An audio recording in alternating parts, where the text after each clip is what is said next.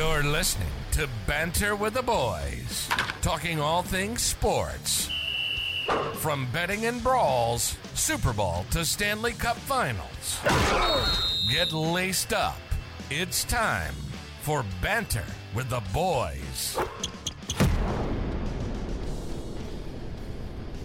What's up, everybody? Welcome back to Banter with the Boys.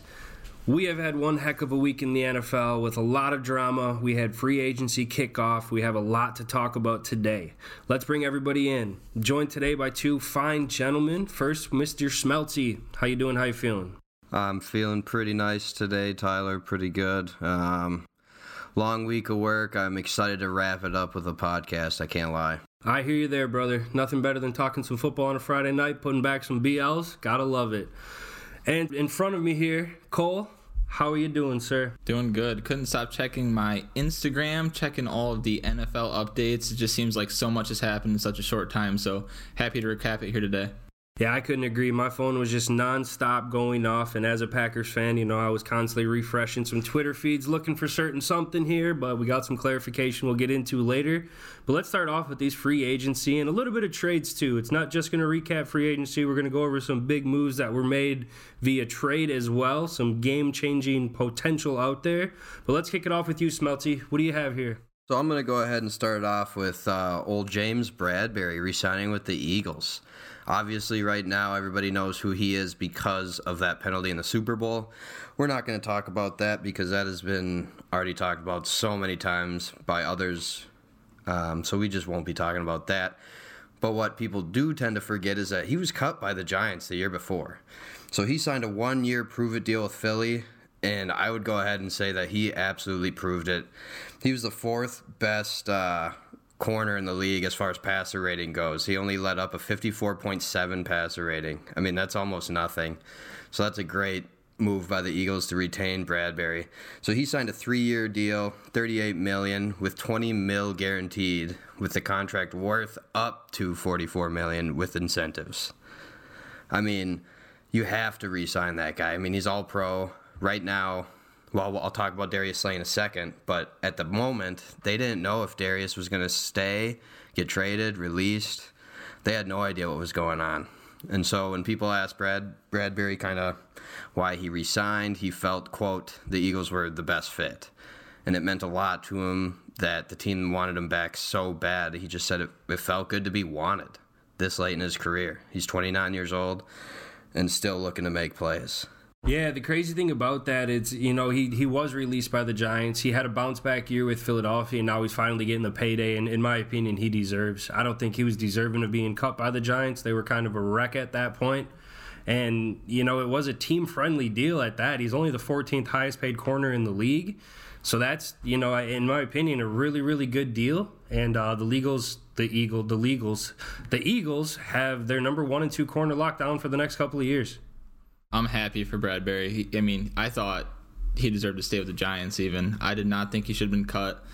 And I'm just happy to see him sign even longer, and I'm just excited to see him here in the NFL in the future. The other thing to note with the Giants as well is they're paying Adoree Jackson more than James Bradberry is being paid by Philadelphia with this deal. Who won that? I think we all know the answer to that. But as we look at the other side of the field from Bradberry, you got Darius Slay. And talk about a carousel with him, right? So March 10th, Eagles grant Slay permission to seek a trade. I mean, that threw me out, off balance almost. I'm no Eagles fan. I'm a Vikings fan, so rest in peace me. But, that was just crazy. I couldn't believe that they were possibly going to trade this guy. I don't know, it just threw me off. So then we move to March 15th. The Eagles are now set to release Slay with a post-June 1st designation. Therefore, they get $17.5 million cap, rather than if they released him right away, it would have been 3.7. So definitely waiting till that June 1st. And then literally that night, Slay went ahead and tweeted at about 10 o'clock, quote, "Back like I never left, run it back." So he was back. Slay ended up signing a 3-year deal, which is exactly what he wanted from the beginning, at $42 million. That includes $23 million guaranteed. Slay is 32 years old. Is that worth it at this point in Slay's career? What do you guys think? I don't know. It's also kind of interesting when you talk about the guaranteed, how close Bradbury really is to that guarantee, especially because, I mean, arguably he hasn't proven himself as much as Slay in the NFL. So to get that guarantee, they see who the real rising star is and who's probably going to be there for the long term. Yeah, most definitely. I think the only thing that led him to that decision was Bradbury's 3 years younger. You know, you don't often see 32-year-old players, let alone cornerbacks. I mean, take quarterbacks out of the equation here because they're an anomaly in the whole contract situation as a whole. But a 32-year-old quarterback making that kind of money, signing an extension, just goes to show how much actual work these guys put into their bodies nowadays, and they can have the longevity that you just didn't have even 10 years ago. You know, it wasn't that long ago where cornerback shelf life was about 10 years, and then you're talking about moving them into the slot or a hybrid safety role to prolong their career. And, you know, guys are like Slayer just proving that wrong. And it's really impressive, especially with cornerbacks like that. I mean, 32 now, especially with like the talent we have coming out of college, it's a complete different beast, right? Now you got guys coming out of college running 4.4s, like nothing, 35-inch verticals. It's a different beast to be that old and still get signed and still show to be, you know, earned a starting spot. It's pretty impressive. Well, and here's the deal. I mean, I'm not surprised he got some guaranteed money here. I mean, his first 6 games, he only gave up a 31.8 passer rating and had 3 picks. In the first 6 games of the season, I mean, everybody obviously knew who he was to begin with, but that put him back on the map at 32 years old. Weren't 2 of those picks against the Vikings? Next question. And then, literally moving on, I don't want to talk about that, but he absolutely locked Justin Jefferson down. I was actually going to mark down those stats for me to bring up, and then I decided against it as a Vikings fan and a JJ fan that we just don't need to talk about that anymore. He's obviously going to raise his game up, so yeah, we'll forget about it. But I will bring up, back to Darius Slay, week 7 through the Super Bowl now, including the Super Bowl, he gave up a 114.1 passer rating. Yeah, let that settle in for a second. 114.1 passer rating, week 7 through the Super Bowl.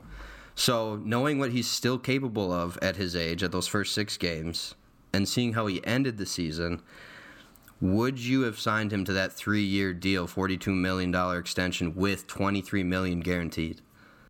That's a tough ask. That blows my mind. That's how he performed in, you know, not even the later half of the season. That goes back to before the even halfway mark. So that kind of puts me in shock. But at the end of the day, you know, even if, I don't know. I mean, that's tough because even if Bradbury overtakes him, that's a lot of money you're paying for a number 2 corner. And I don't know. I mean, I'm asking this truly is, does he travel with the number 1 or do they just split the field half and half? Without, like, literally pulling that up right now, and from what I was reading earlier today, I think they kind of split it a little bit. They kind of play matchups, kind of see what's going on. Because Slay locked down JJ in week 2 or whatever it was when they played the Vikings. If they played the Vikings today, I don't think they're putting Slay on JJ. I think Bradbury's getting that job. So I think with him coming back, you can see that change next year. I think maybe Bradbury will follow the number 1. I don't know. Because you can only imagine that Slay's speed might diminish just a little bit by next season. But I have no idea. Yeah, the interesting thing about that is there's a strategy that the Patriots have always used with their number 1 corner, whether it's Revis, whether it's Gilmore, that you take the number 1 corner, you put him on the number 2 receiver, you put your number 2 corner on the number 1, and then put a safety over top, so you're giving him a double team automatically, where I could see that even kind of forming into that Eagles defense if Slay's production does keep kind of dropping off as is, where he just simply can't cover the number 1. And, you know, and like you said, Cole, you got receivers coming in, you know, the Garrett Wilsons, the Chris Olaves that are coming in, just burners running 4.3s, 4.4s, and have the route running ability of a 6-7 year Devontae Adams. You know, they're not to Devontae Adams right now, don't get me wrong, but in terms of where Devontae was year 1 versus what these cats are year 1, like, that's a tough question to see if the money really is worth it. Yeah, I mean, without, again, watching, like, every second of tape right in front of me, Slay's kind of feeling like, and not to, again, bring up my Vikings, but he kind of reminds me of like Antoine Winfield. Kind of now, he's kind of going to be following that slot guy a little bit. Kind of playing maybe almost nickel corner at this point, too. Like, I don't know. We'll see what they decide to do with him. And at the moment, you brought up this having the safety over the top of, like, say, Slay. We don't know who they're playing at safety right now, which will, you know, I'll touch on that in a little bit. But at the moment, we have no idea who's going to be the safeties for the Eagles right now. Yeah, and I was definitely going to touch on that too. I mean, just like you don't have like the Derwin James back there for you, right? You don't have those guys that can fly around the field. So splitting the field kind of right now seems like the best move, especially with the big wide receivers. I don't know. I don't see him going into the slot though. I see him being an outside corner still, just with help over top maybe. But he's still so good in short routes and all that. Well, one thing, again, not to bring up my Vikings, but Patrick Peterson. I think Darius Slay is still better than Patrick Peterson right now today, for sure. But we're getting into that same situation. Again, at the beginning of the year, I don't have the numbers for Patrick P in front of me, but I think, again, kind of like through the same length of time that I was talking about Slay, those first 6 weeks, I think Patrick P killed it. And then as the season progressed, dude, he was just burnt toast. I don't know. Maybe he'll get rejuvenated with the Steelers now that he's there. But I feel like Slay's kind of going that direction. I think the biggest thing with Slay you're going to see probably next year is, like Tyler was saying with the Patriots, having a safety over top and keeping him on press maybe a lot more and really locking in that first 12 to 15-yard range. Yeah, I could definitely agree with that, where he can still use his physicality and his brain behind it, so where he lacks up in the athleticism, he can make up with just his overall knowledge of the game. I could very easily see the Darrelle Revis, Richard Sherman in the later years with Slay, where, they weren't what they were in their prime, but they're still a top 15 cornerback in the league. But you're not paying a top 15 cornerback this kind of money. So it kind of translates back to what you were saying, Smelty, is, if his level of production does drop off even a little bit, where it puts him in that 10 to 15, 10 to 20 range, you're paying him way too much at that point. Yeah. Mm-hmm. Do you guys know the tackles difference on these two corners between the Slay and Bradbury? I don't, but I can get that number for you here. Quick. Because that's a big deal too. I mean, that kind of would translate more into where we're seeing more on a press, who we might be seeing more on a number two, or who can disrupt that pass game and their run game. And yeah, I'm sorry, I didn't mean to cut you off, and not to bring this up because this is not the only thing that matters. But you know how I mentioned that Slay had 3 picks in those first 6 games. He had none the rest of the season. 0. Yeah, if you look at the tackle stats there, so Slay did have more at 55, but Bradbury had 44. So the difference isn't astronomically different. Same interceptions with both of them having 3. But that much of a difference, I don't know. I don't know if that would play a deciding factor with it so small of a gap there. Yes. Which, I mean, as a cornerback, though, 10 tackles is, that can be a substantial amount, but... Especially on corner, too. I mean, they're not all over the ball, right? I mean, they're playing right now, especially with that low of tackles on a season. They're more so coverage guys. So you could easily see them floating around on that.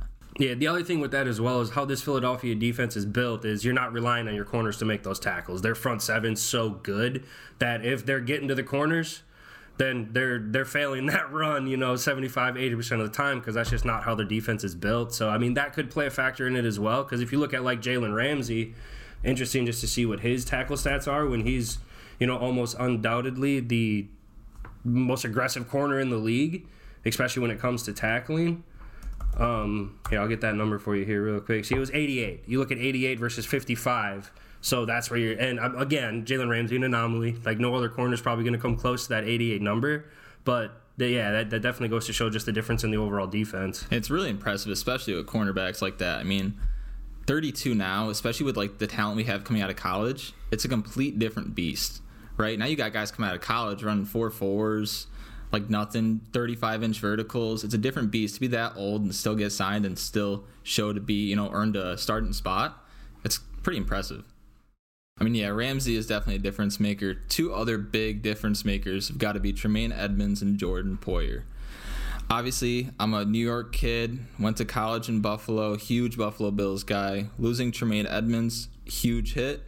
Went to the Bears, signed a 4-year, $72 million contract, $50 million of that being guaranteed. At the end of the day, it sucks losing him, but I'm just happy that guy got paid. I think he deserves it. And I think he's got to be maybe a top 5, backer in the NFL. Might be a stretch there, but I think he's got such promise and such a bright future that he's got to be in that conversation. Dang, top 5. I really hope not, because him coming to the NFC North, I'm already not a big fan of. The one thing that I'm definitely not a big fan of, but good for him, is in his 5 seasons, it looks like he's only missed 6 games. So as a Viking fan, now I'm like, cool, so he's going to play every game pretty much, right? So, and he's almost got 100 tackles. Let's see, he's got over 100 tackles in 2 of those 5 and over 90 in all of his seasons he's been in the NFL. So I think I'm definitely not looking forward to a defensive playmaker in the NFC North. Yeah, I couldn't agree more, Smelty. The Bears had Roquan Smith, got rid of him, and replaced him with Tremaine Edmunds. I thought we could get away with them just signing TJ Edwards and then going with the rookie they had last year from Wisconsin. His name is slipping my mind right now. That's going to bother me. But nonetheless, Tremaine Edmunds is a big signing. I mean, he turns out to be the 4th highest paid inside linebacker now. And, I'm not looking forward to seeing him. Jake Sanborn, there you go. Yeah, and he had a decent year. He came on in the later half of the year, so the Bears are putting together some young talent at that linebacker position. I'm not looking forward to that. Edmonds, too. I mean, I'm a Bills fan. I've loved him. He's all over the field for us, but you got to think, until last year, Matt Milano wasn't really looked at as, one of the top linebackers. I mean, last 2 seasons, he's been the number 1 pass coverage linebacker in the NFL. Does that play some sort of role on Edmonds? Now, I'm not trying to badmouth Edmonds. I love the guy. I love what he did for the Bills. But does that play some sort of role? Does that take a lot off of Edmonds, him being so dominant? Yeah, that's going to be interesting to see, how that truly does affect your defense. Because, I don't see anybody on the roster right now that can slide into that spot and have half the production Edmonds gave you. Because Milano's going to have to take on a bigger role. And he just got paid too. So that's the thing, is like you wouldn't be able to afford both of them. If you're going to take one, you being a Bills fan, I'll ask you this. Who would you rather have, Milano or Edmonds? Yeah, definitely. I'm taking Milano all day. I'm a huge Milano fan. I liked him for years. I thought he was underrated 2 years ago. I'm happy he got his recognition last year. But more so what I was meaning with that statement, how does that affect Edmonds going to another team? Do you still think he produces the same amount not having Milano next to him? Yeah, no, I don't think so. I think he's going to slot right in with the Bears, right where Roquan kind of left off. I think he's just going to eat up all those tackles right up the middle for sure. But also, we've seen a lot of great players go there and kind of decline. What about the Khalil Mack? You got Khalil Mack going there, kind of going to die. Yeah, I would wholeheartedly disagree with that statement. If you were to look at Khalil Mack's numbers when he was on the Bears, he was one of the most productive edge rushers in the league. He didn't have the ultimate sack numbers, but his overall presence and what he did in the run game, he was an absolute force on the Bears. It was, this memory will always stay in my head, but I was at the game between the Packers and the Bears at Lambeau to open up the season for the NFL's 100th season, and Khalil Mack took over that game immediately. As soon as Rodgers got hurt, which was Khalil Mack getting him injured, he got the ball from Hundley and took it back for a touchdown. Like, he put the Bears up so much that Packers came back to win that game. One of my fondest moments that I will forever have as a sports fan, especially a Packers fan, was at Lambeau, just ripping my jersey off and running up down the stands, swinging it around. But nonetheless, Khalil Mack was an absolute force for the Bears. Yeah, you're right. I was thinking more so when he went to a more dominant, or maybe not a more dominant defense, but thinking of the Chargers. I was thinking the next team he went to. That's where he kind of went to die. Joey Bosa came in and definitely played a big role, but that's kind of where he went to die. And I'm thinking with Edmonds going to a team like the Bears, he thrived maybe just in the Bills system. Yeah, and the one thing I would say to counteract that, it's not on Matt Milano's level, but that's where I think also signing TJ Edwards is going to help with that void per se, so it's not all on Edmonds. Now, don't get me wrong, TJ Edwards is not even remotely close to the level of Matt Milano, especially in pass coverage, but, it's like he's going to be the leader, he's going to be the heart of that defense, but it's not going to be all on him at that even inside backer position. What was the length of contract again?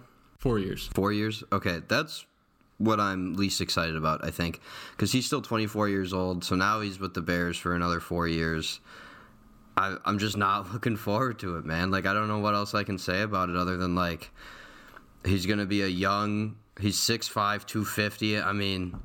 For me, with Dalvin Cook staying, at the moment anyway, with the Vikings, Tremaine Edmonds is going to eat him for lunch. Seriously, right up the middle. I'm not looking forward to it. Yeah, one thing I certainly am looking forward to is seeing him and A.J. Dillon clash in the hole, though.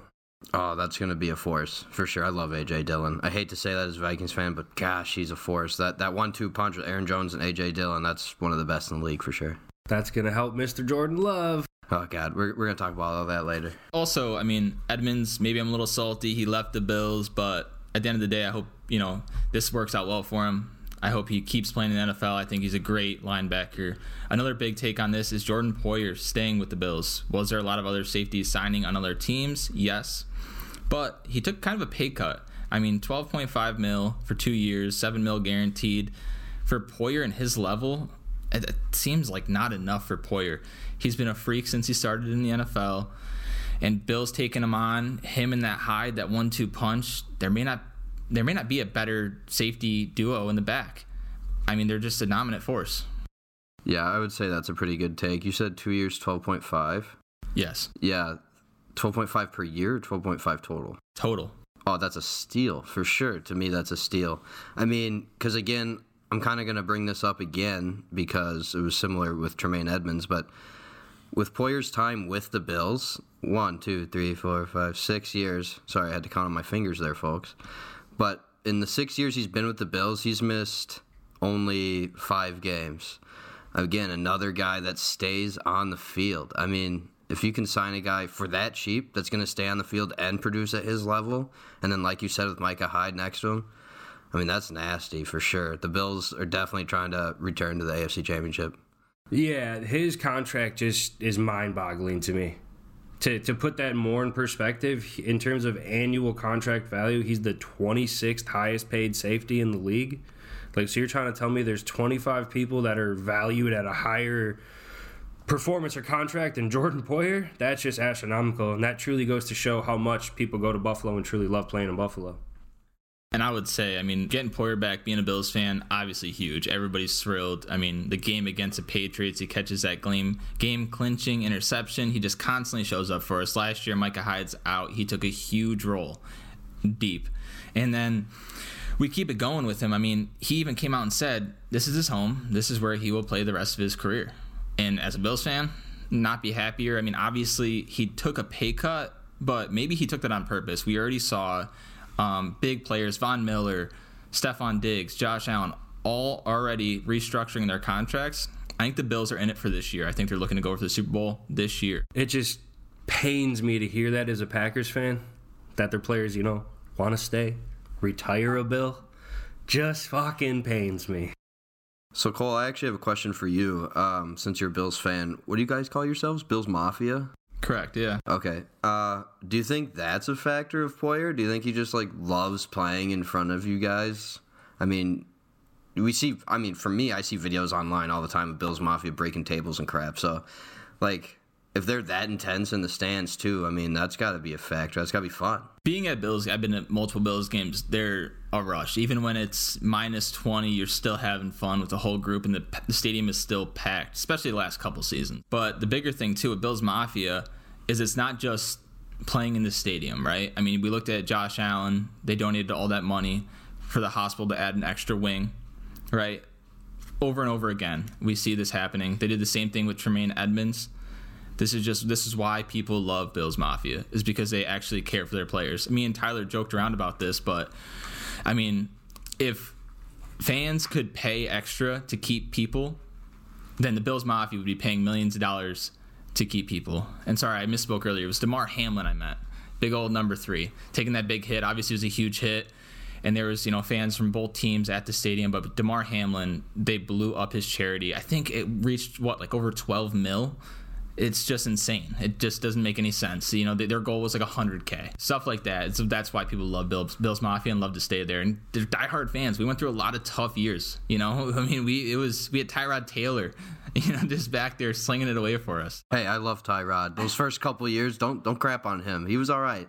He did all right for you. He took you to the playoffs, didn't he? First playoffs in 20 years? There you go. Don't crap on Tyrod. My Chargers training staff stabbed him in the lung or whatever it was 2 years ago. That was ridiculous. So don't crap on Tyrod, man. He took you out to the playoffs. That's all I got. Yeah, it's hard to crap on Tyrod when you had the likes of J.P. Lossman playing quarterback for the Bills. It's tough too, though. I mean, having Josh Allen his first couple of years not being able to really play that many games, and then finally showing out for us. it's a fun time to be a Bills fan right now, but it was definitely tough for a long time, and I think that's why a lot of players still stay around, because it's diehard fans that will do anything for the team. The next guy I want to talk about here is one of the most underrated free agent signings that I've seen so far that really hasn't got as much press as I thought it would, and that's Orlando Brown going to Cincinnati. We all know the struggles of Cincinnati's offensive line over the course of the last 2 years. You could argue it lost him a Super Bowl 2 years ago. They have made improvements. You know, they went out and they got Alex Kappa, they got Lael Collins, but this is the biggest signing they have, and in my opinion, it's on a pretty darn good deal.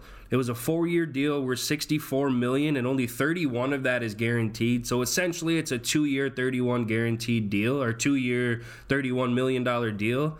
But the crazy thing about that to me, it's only the 10th highest contract for a left tackle. Not even all the tackles, but for a left tackle specifically. In my opinion, he warrants a higher contract than 10th overall. But what a signing for the Bengals. They really needed it. You know, Burrow has that blindside protector. Now, what are they going to do with the right side? Are they going to move Jonah Williams to the right side? He's come out and said he doesn't want to do that. Granted, I wouldn't either if there's a $5 to $10 million difference in the pay for him. But they still also do have Lael Collins sitting there. So what they're going to do there is up for discussion. But if you look at it, the Bengals have a pretty solid offensive line. The only real question mark is at left guard with Cordell Volson. But outside of that, you know, you can make an argument they have a top 7, top 10 line in the league going into this year. Yeah, and the interesting thing with Orlando Brown, obviously probably underpaid, but, you know, Tyler, you're somebody who follows every free agent pickup and everything like that. You know, we're talking all the time about it, and you didn't even know this one went through yet. I brought this one up to you, which is kind of a shocker for me even. And even with, you know, Orlando Brown, you can't say he's going to the Bengals to win a Super Bowl. You know, he's taking a pay cut for what? There's no reason for him to be taking a pay cut at this stage right now. Yeah, he's still very young. I mean, you can argue that he's solidifying his future and still is going to be in Super Bowl contention because the Bengals aren't going anywhere as long as number 9's behind center. And, you know, in his words, the prime of his career is this whole career, which I don't know. I love Joe Burrow personally, his whole swagger, his demeanor, and it's really, really good to see he finally has a solidified person to protect his blind side. I mean, this Bengals offense is crazy as is. Now, we'll see what happens with T. Higgins, but this is, like I said, in my opinion, one of the most underrated signings. And you're right, Cole. I didn't even know about it until a day afterwards because it just didn't garner the press that I thought it would. I will say, you may say that he's not in it for the Super Bowls per se, but he did tell Burrow, quote, "I'm in this for Super Bowls." That is what's most important to me. So, I mean, we'll see. He must believe that there's enough left, and I say left because Cincinnati has lost a couple big pieces on the other side of the ball this offseason, but he must believe that there's enough left for the Bengals to compete with the Chiefs for the AFC Championship, because right now it's those two, and then obviously the Bills too. I mean, so I guess we'll just see what happens. I think it's a great signing for the Bengals. Yeah, most definitely. And even if he isn't, you know, going to get the Super Bowl, he got it last year. So he has one on the resume already, so that might help with that decision, as you were saying, Cole. Like, it certainly could. But yeah, more so my point there too is, like, you almost think, you know, he's got a Super Bowl. He's got a lot, which, you know, most players, that's the only thing they care about is getting that Super Bowl. And, like, you know, he's still getting 10th paid. You kind of think he might have went for more money. You know, he might have went somewhere to get more money. And, yeah, I mean, granted, Smeltzy, you just brought that up, that he's going there, he wants to win another Super Bowl. So that's intriguing. If you're a Bengals fan, you see him take a pay cut to come over, and he still is hungry for a Super Bowl. Watch out for the Bengals this year. I mean, why did the Chiefs not resign him? Could they just not afford him at that point? I mean, if you're taking that much of a pay cut, they must, because I think he made $16 million for the Chiefs last year. So if you're taking that much of a pay cut, I mean, they must not be able to afford you. I mean, you can't just lose a guy like that. And he was already on a 1-year deal with them anyway. So I guess for him, it absolutely worked out. He not only won the Super Bowl, but also secured, I don't know if I would consider 4 years long-term. Maybe for NFL, I'd say 4 years is a long-term contract at this point. I mean, he secured the bag, playing 1 year and won the Super Bowl. I mean, I'd be happy with that. Yeah, it's you would think at one point in time 4 years wasn't a long deal in the NFL, but you very rarely, outside of the quarterback position, see anything more than a 4-year deal right now, especially with how the contracts are structured. Any 4-year deal is essentially a 2-year deal if you look at the guarantees. So it's like all that money's pretty much just front-loaded. You get it up front, and then we all know NFL contracts are kind of a myth right now with all these void years you can add on and restructure. Does the cap even really exist? That's a conversation for another time. But to go back to your point about the Chiefs not being able to afford him, one might think that. However, they signed Jawan Taylor to play, who's pretty much played right tackle his whole career, to come in and play left tackle, and gave him $3.5 million more per year than Orlando Brown got with Cincinnati. So does that make sense to me? No. I would definitely take Orlando Brown over Jawan Taylor, but the Chiefs could have afforded him. Because Orlando Brown's natural position is left tackle, right? So that's kind of... Sorry, go ahead. No, go for it. So that's kind of up for debate, right? So when he was on the Ravens, so he was projected to be a left tackle and coming out of the draft and going into the NFL. But when he was with the Ravens already had Ronnie Stanley, who was a solidified left tackle, basically an all-pro. So they kicked Brown to the right side. Then Stanley got hurt one year. Brown kicked over to the left side and excelled. You could argue played better than Stanley. And the Ravens didn't want to pay him the left tackle salary to keep him and play right tackle. So they traded him to the Chiefs to play, and then the Chiefs played him as a left tackle. See, that's just crazy to me. I don't see why the Chiefs wouldn't lock this guy up long term if they have the money. I mean, he's 26 years old, 6'8", 340. I mean, he obviously did a good job protecting Mahomes last year. I don't understand. I guess we'll just find out. But so back to saying how a 4-year could be considered a long-term contract. I think we might as well consider that a long-term contract because the average length of a player's career in the NFL is only 3.3 years. So, I mean, if you're signing a 4-year contract, shoot, I guess that's long-term. You're making money playing football for 4 years when other players don't even make it 3, I guess. Yeah, I mean, it's a long-term for sure. 4 years. Anybody you see sign 4 years, Tyler was saying about the cap hit and all that and how you can restructure, but you're seeing so many guys just extending, and you don't really see it just get locked down for a long term like that 4-year pinpoint. But playing left tackle, though, like, it's crazy. The price difference between, like, a right tackle and a left tackle is insane, and that's what, like, I coach at a local high school here, and we have this freshman that's just a stud already, and he plays left tackle. It's like, we're trying to make sure he gets in the weight room, doing all the right stuff, you know, because it's like, dude, that's your moneymaker right there, you know. And Sandra Bullock would 100% agree. I mean, I would love for Sandra Bullock to come in and 100% agree. That's totally cool with me. You got her number? Yeah, I do actually. Speed dial. All right, we're talking after this. We gotta get her in to talk to this kid. The next thing I want to talk about here is not necessarily one player in particular, but a team as a whole, and that's the Denver Broncos. We all know they got Sean Payton in at the helm as the coach this year, but they made some moves on really day one of free agency in that legal tampering period. Payton builds in the trenches. He made that well known, going out and signing Mike McGlinchey, Ben Powers, and Zach Allen on the first day of free agency. Now, McGlinchey and Powers are on the offensive line. Allen's on the defensive line. But McGlinchey got a 5-year, $87.5 million deal with $52.5 guaranteed, which is the 6th highest for a right tackle. And Ben Powers signed a 4-year, $51 million deal with just under $30 guaranteed, which is the 10th highest contract for a guard. So altogether, the Broncos put together just under $140 million in their offensive line day one of free agency.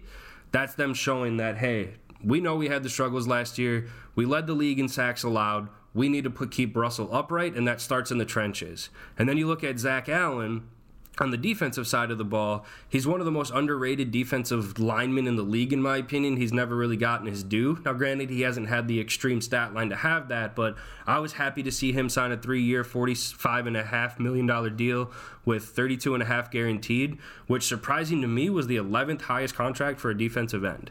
I think that's right about where it should be for his level of talent. If you look at the guys above him, they definitely are deserving and should get that. But the Broncos spent some money. They also signed Samaje Perine and Alex Singleton, which aren't going to make as big of a difference as the other three there.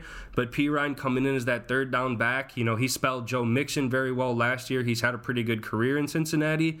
So for him to come in and spell Javonte Williams, and then with Williams' injury history, if he does go down, we know Perine can carry the load from a running perspective and still give you that third down threat.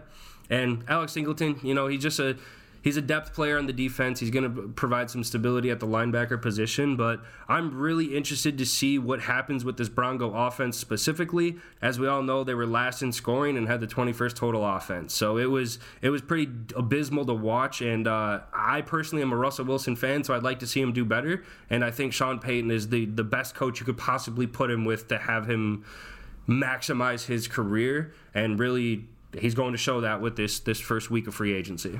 And Perine, too, you touched on him. I think he was pretty underrated last year. I thought he was a great back. And on top of that, I'm entirely with you on the Russell Wilson. It was tragic to see him go there and just have a horrific season. Everybody's saying he's overpaid. He's a great quarterback. Just give him a line, let him work, and I really hope he has a great season this year. So the thing about Russell Wilson that made him so good in Seattle was his escapability, I think. Like his ability to make plays outside the pocket, like similar to Aaron Rodgers. Rodgers can still do it, and I believe Wilson can still do it too, and I think we're going to see that next year. But when he got outside the pocket this year in Denver, it was horrendous, dude. Like straight throwing picks, or he's got guys wide open down the field, and instead he's taking a sack instead of even throwing the ball away. So I'm a big Kirk Cousins fan, and watching him in college at Michigan State battle Russell Wilson at Wisconsin, I always love those battles. And Russell was just nasty then, continued it with Seattle, and I think he will go back to it next year. But one thing I can say about Denver that I would do if I were them, I don't know if I would have that dude Cushenberry starting at center. I think if I'm Denver, right now they don't have a first or second round. I would absolutely try to trade up into the early second, if not late first, because you might be able to steal a late first from like the Chiefs or something. But I think you trade up and get, and this might be biased, but he's slated to go first or second round, the center out of the University of Minnesota, John Michael Schmitz, and just see what happens with him. He's a 5, maybe even a 6-year starter in the Big Ten. That's enough for me. Yeah, the interesting thing with Denver this year is just that. Is the line going to be able to give him enough time where he can set in the pocket and find those throwing lanes that will open up in this Peyton offense? But you're right. As soon as he got outside the pocket last year, he looked absolutely just flustered, scared, like he just didn't belong. And granted, the offensive concepts weren't the best. Receivers weren't getting open a lot, but there was plenty of times when you have Jerry Jeudy, who has the catching radius of maybe second to DeAndre Hopkins, and just missing him by 5-10 yards, like just not something you see out of Wilson. And yeah, it's just going to be interesting to see what happens this year. Yeah, missing him by 5-10 yards is definitely not a just miss. You're clearly missing that dude. So, and I think it's going to be different if they can get him a clean pocket. So here's what I'm trying to say, I guess. If it's a clean pocket and then he has to escape out of the pocket and try to make a play himself, whether it's downfield or with his feet, he's going to have a better chance of making a play. Whereas if he's running for his life every single snap, of course he's not going to be good out of the pocket because he's already worried about having to leave. So if you do give him a good pocket and then he has to bounce it outside or something to extend the play, I think he'll be much better this year. So I agree 100%. They need a clean pocket right now. Yeah, and that's the biggest thing is the Broncos had the most sacks allowed last year. So the offensive line play was just pitiful. But at the end of the day, that was also Russell, where in years before he would throw the ball away and he's just eating it and going down.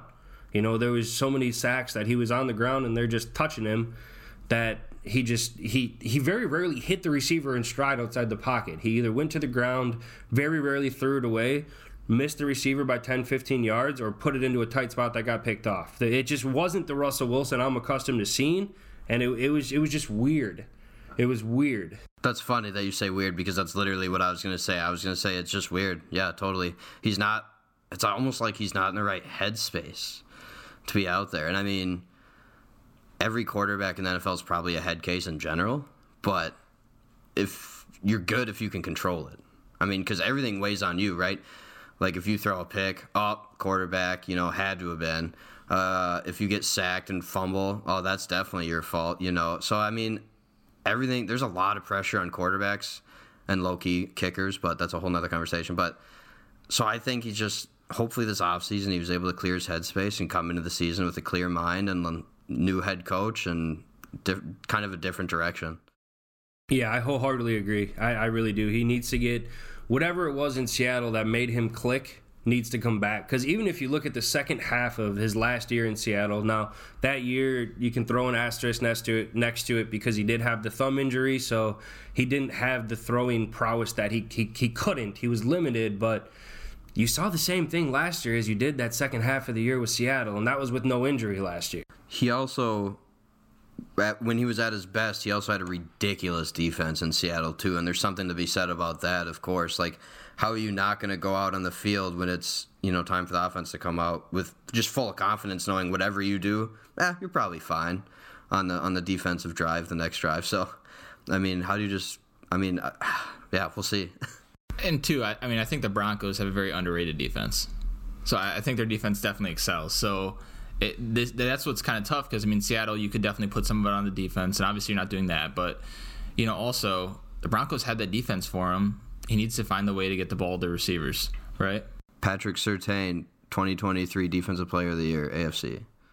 That's not a stretch by any way, shape, or form. I just don't really see a cornerback winning it with these defensive edge linemen that we have, that just the sack numbers they're putting up. Sauce Gardner. But, yeah, he got Rookie of the Year. He didn't get Defensive Player of the Year. You're right. Good call. Yeah, but the other thing with that Seattle team as well is every year he was in Seattle, besides maybe the last 2 or 3, even the last 2 or 3, they had a balanced run game, right? So they had Marshawn Lynch. He could obviously handle the rock. And even last year with the Broncos, now granted, Javonte Williams got hurt, and he is a productive back when he's in there, but it was just a staple of backs. You had Latavius Murray, Melvin Gordon, Javonte Williams. They had I think his name was like Adler or something, that ended up playing running back for him.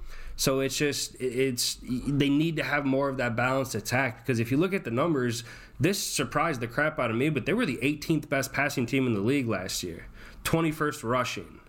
They just couldn't score. So that was their biggest issue. For there to be a tracker of how many bathrooms Russell Wilson has in his house for his touchdowns on the year is absolutely hysterically funny. But at the end of the day, they just couldn't put the ball in the end zone.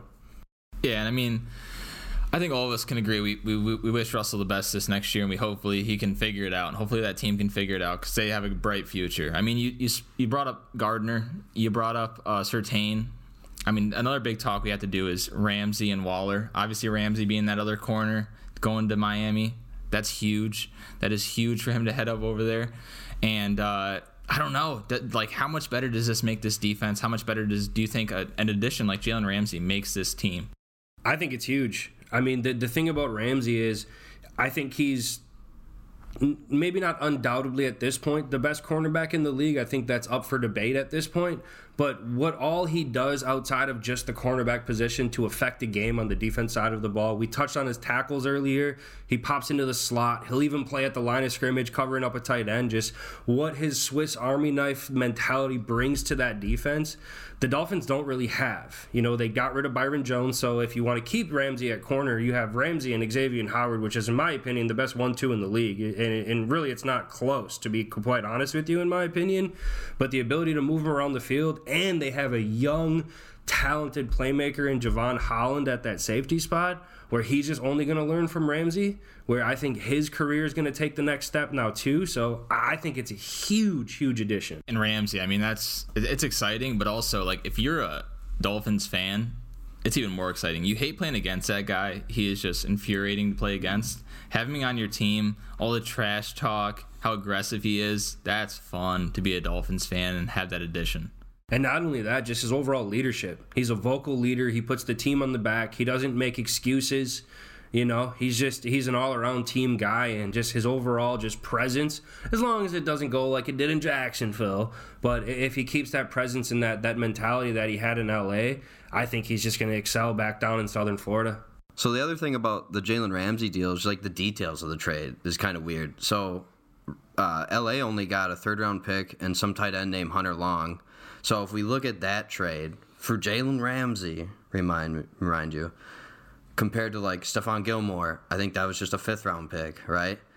and Darius Slay was about to be released, and now obviously we know he re-signed a deal. What's the better play there if you're comparing those plays? The Stephon Gilmore trade, Jalen Ramsey, or Darius Slay staying with the Eagles? So I guess my question is, who won? Did the Rams win this trade by what they got back for Jalen Ramsey? Did the Colts get enough for Stephon Gilmore? Or did what was the other one I was just mentioning? Slay. Or did the Eagles win being able to keep Slay there? Yeah, I mean, in my opinion, it's the difference in talent between the three cornerbacks we're speaking of right now. Ramsey's far and away the best one. He's still in the prime of his career. It was only a third rounder. Now, I want to know if the details have come out of if LA has to keep any of that salary for this year. Because if it was just for a third rounder and some no-name tight end, like who wouldn't take that deal? But I think that what I wanted to kind of point on here is Jalen Ramsey going to the Rams kind of started the whole Les Snead, fuck them picks stigma. And now look what he's doing. There's talks of Matt Stafford being traded away. Ramsey just got traded away for just a measly third rounder. So I think he's still kind of keeping that idea of fuck them picks because he only got a third rounder for, undoubtedly, no questions asked, a top 5 cornerback in the NFL. 100%. And yeah, in my opinion, it's the Dolphins all day with any of those 3 moves. And especially the Dolphins 100%. And as far as fitting a scheme and actually making the team a much bigger contender for the Super Bowl, it's the Dolphins all day there. And on top of these crazy picks, right? We're talking crazy picks. We're talking third rounders, fifth rounders for great players. We got to bring up the last guy here is Darren Waller, who we already touched on a little bit earlier, but just went for a third round pick to the Giants. And I don't know if you guys saw, but him and Daniel Jones dabbing up when they first met. This is wild. These two, hopefully they get along better than they did the first time around, because these two look like 5th graders. I have not seen that. Is it pretty good? You gotta give it a watch if you haven't, because it'll crack you up. It's the most awkward interaction, maybe outside of the Cardinals coach when he met Rondell Moore, just going meow meow. That was just hysterical. But Daniel Jones is probably the whitest person you could possibly have in the history of the world, and just that interaction was just hilarious, man. I mean, his name is Daniel Jones. Yeah, I mean, we look at it like this too. I mean, we have Daniel Jones, who had a big uplift of his season last year. I think he performed a ton better last year than his previous year. And now you got Darren Waller at tight end after just losing Evan Ingram. I think this is a huge upgrade, not only for Daniel Jones as a quarterback, but also for this offense. Oh, 100%. And arguably, it's an upgrade for Darren Waller. I mean, he gets a chance to join a playoff team because, again, it hurts my soul that they beat the Vikings, but that was a different Giants team. I think Saquon coming back on that franchise tag, he's motivated. I think Daniel Jones on a fresh deal, he's motivated. Bring in Darren Waller, you give him a target now. I think that's interesting. One small thing I wanted to bring up with Darren Waller, not to bring drama into it, right? But apparently, right before the trade, apparently Josh McDaniels, head coach of the Raiders, and Darren Waller were not getting along because apparently McDaniels allegedly put something out there about Darren Waller getting married to his WNBA now wife. But yeah, so that speculation was at the draft, at the combine. McDaniels said that, and they didn't want to go public with it. Right. Neither one of them wanted it to be public, and McDaniels came out and said that. But did you see Kelsey Plum's response on Twitter to McDaniels? No. It was funny. So they tweeted, it was oh, story of the day, whatever it was. The reason Waller went to the Giants had something to do with this. And then Kelsey Plum responded. It was something on the lines of, this was all because he wasn't invited. That's crazy. To the wedding. I mean, she was just throwing a jab. It was all in, she was joking about it, but it was just funny that that's how she responded. It was she just took a jab at an NFL head coach. And it's funny because McDaniels was at Max Crosby's wedding, allegedly. So that's why it was kind of a big deal. Oh, come on, blah, blah, blah. So I think it just got blown out of proportion. But then a day later, kind of after that service, then Darren Waller got traded. Might not have been a day, but it was quickly, not that long after that. And he came out, quote, "It caught me off guard." That's wild. I don't think it caught you off guard. You kind of figured you were probably leaving Vegas. However, He married a WNBA player that plays for Vegas. So you kind of were like planning on rooting your life there, probably re-signing, whatever. And now you're traded to the Giants. But one more thing, or what do you got? Oh, okay. One more thing I was going to say is the Giants actually reworked Darren Waller's contract this morning. So the Giants created $7.4 million in cap space just this morning.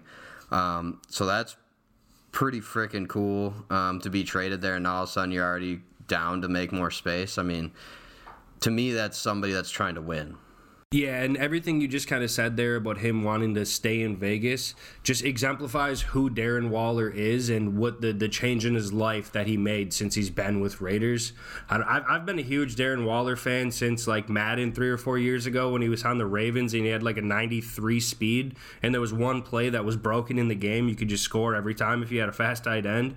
But I've kind of followed his story since then, and he's been on Bussin' with the Boys a couple times and just talked about his sobriety and how he found, his headspace back right again, gave up the drugs and alcohol, and then completely turned his life around, and that's when he started being productive in the NFL. So I'm forever a Darren Waller fan. I mean, he even has some pretty good, he's a music producer as well, so he's a rapper. He makes music, and that's halfway decent as well. Wouldn't say it's as good as his football career. He's definitely in the right profession. But at the end of the day, I mean, to think that he got traded for a third-round pick, too, it's a bag of balls for these high-profile players. Yeah, this is a top 3 tight end, arguably. Definitely when healthy. 5. Yeah, that's just it. When healthy, the dude's got to stay on the field, though. But that's funny that you mentioned the third round. Like, why are trades just not valued as high right now? Like, it just seems weird that we're getting, like you said, high-profile players, and it feels like teams aren't giving up much unless a lot of these teams are keeping some of the salary. Maybe that's part of it, but I don't know. You guys both said healthy. I mean, we also have Saquon Barkley, who has had his injury ridden. He's been injured all the time. I mean, this is the bad news Bears. This is the little Giants.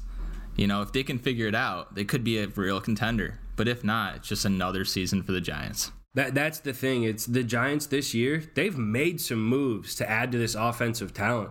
They obviously re-signed Daniel Jones, franchise tagged Saquon.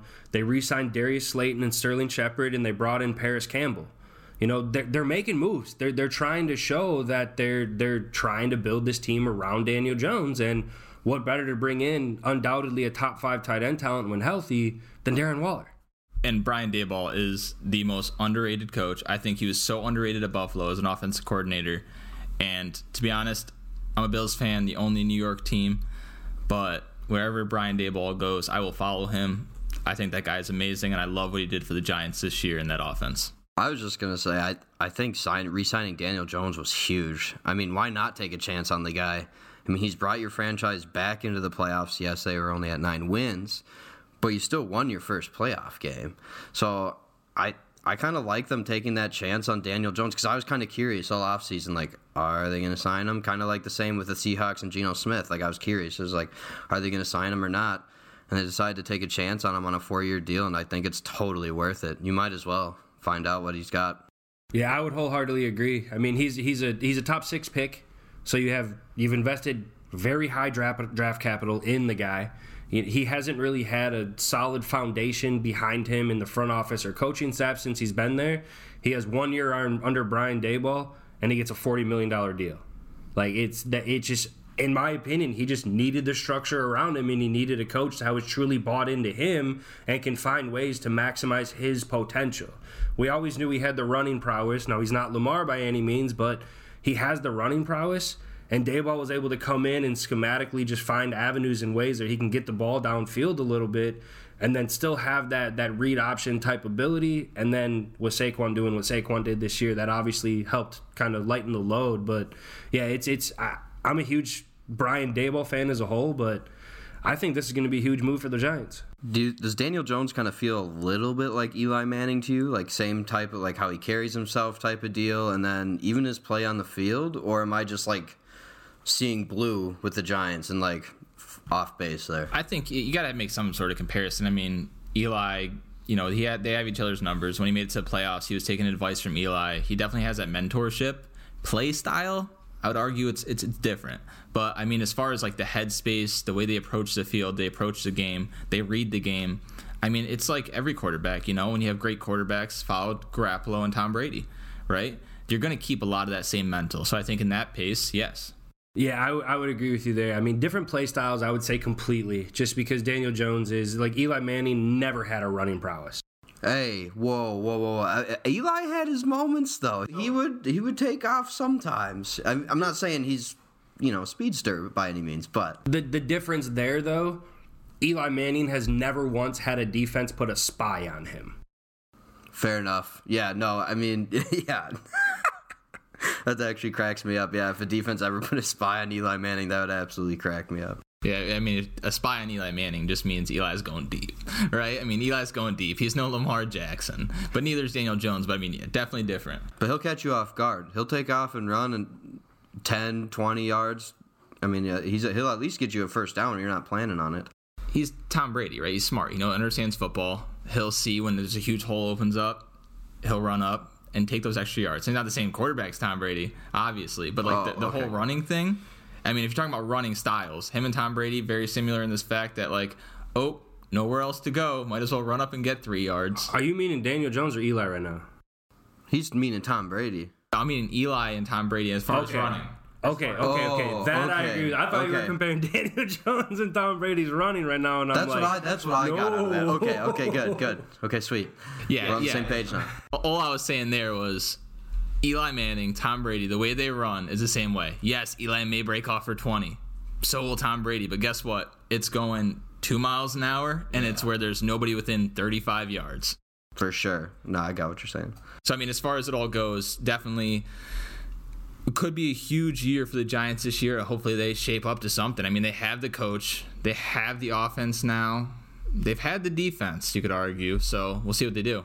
They definitely have the defense. They were a top 10, you could argue top 5 defense last year. Wink Martindale is just really, really good at what he does. All right, fellas, enough about the free agency and offseason news so far. Let's talk a little bit about the best remaining free agents. We're going to take some time here and just pick out one player, maybe 2 players or a position group that we want our personal home favorite teams here to target. I'm going to kick this segment off, and we all know the Packers are in desperate need of some receiving threats. We have a really good tight end still on the market in Dalton Schultz, and then a kind of a wide array of receivers available, with the biggest one being OBJ, but let's be honest, he's not coming to Green Bay. But I think someone like Dalton Schultz would be a good fit. We don't have a solidified tight end on our team with Robert Tonyan signing with the Bears. I just think Dalton Schultz would give us some stability at the position, bring some veteran leadership into our receiving room, and give Jordan Love that target on third down in that seam where he can just find that big target across the middle so he doesn't have to look for those young weapons on the outside. But I would love a Dalton Schultz signing. Even something a little bit less noticeable, and Austin Hooper would come in and bring that veteran leadership and still give us that seam, that third down target. He's just not going to stretch the field as much as someone like Dalton Schultz. Me, myself, being a Bills fan, right now it's kind of all over the place. Obviously, we lost Edmonds, but I think the biggest thing, we haven't signed back Singletary yet. A huge addition would be somebody like Zeke. Now, Zeke is great. I don't think he's the biggest addition we can make. Obviously, I think we can make some moves and go after like a Dalvin Cook. But we'll see what happens. I would be more than happy still with Zeke. Yeah, so first off, Dalvin's not going anywhere. First off, as far as I know, right? And I would love to have him here. I love him and Madison being a 1-2 punch, kind of similar to Aaron Jones and A.J. Dillon in Green Bay. And as far as Zeke goes, I think that would be an amazing signing for the Buffalo Bills. He is second in red zone rushing touchdowns behind only Jamal Williams, who had 14. Zeke had 12. If you include receiving touchdowns for running backs and then receivers and then Travis Kelce, because no other tight end was close, Zeke still comes out to be third overall in red zone touchdowns, with only Eckler passing him up because Eckler had like 5 receiving touchdowns or something like that. So I think that would be a good move for the Bills. As far as my Vikings go, I'd love for them to sign OBJ. He would pair well with JJ, KJ, TJ, put OBJ in there. I think that would go well. I don't see it happening, but I'd be cool with it. I would love the Vikings to sign Gardner Johnson. Again, I don't think we have any room right now to make a move like that. But Cameron Bynum is not it. Harrison Smith is getting older. Gardner Johnson is young. Lock him up. again, probably not going to happen. I see him going to Cincy or the Dolphins, and the Dolphins are going all in. I mean, they're taking full advantage of Tua's rookie contract. You see them trade for Jalen Ramsey. I do see Gardner Johnson signing there next week or sometime in the near future, and then him teaming up with Jalen, Xavier Howard, Javon Holland. I mean, watch out for the Dolphins for sure. But as far as my Vikings go, don't look for them to make any more moves as far as adding key names. Well, as a Packers fan, Smelty, I hope you don't get any of the guys you just noticed. Your team is right where it needs to be for the Packers to take that NFC North crown. That's why the Packers will finish last in the NFC North next season. Doubt that, but that's for a conversation for another day. But I had an absolute pleasure today, boys. One thing to note is we are recording this episode on St. Patrick's Day. Won't be released until next week. So if any of these players do get signed, obviously just take that with a grain of salt, and we do apologize. We can't predict the future. But I had an absolute pleasure today, boys. Can't thank you guys enough for joining me, and can't thank you all enough for listening to us here at home. Until next time, fellas. Don't forget to follow, like, and subscribe. Tune in next time for more Banter with the Boys.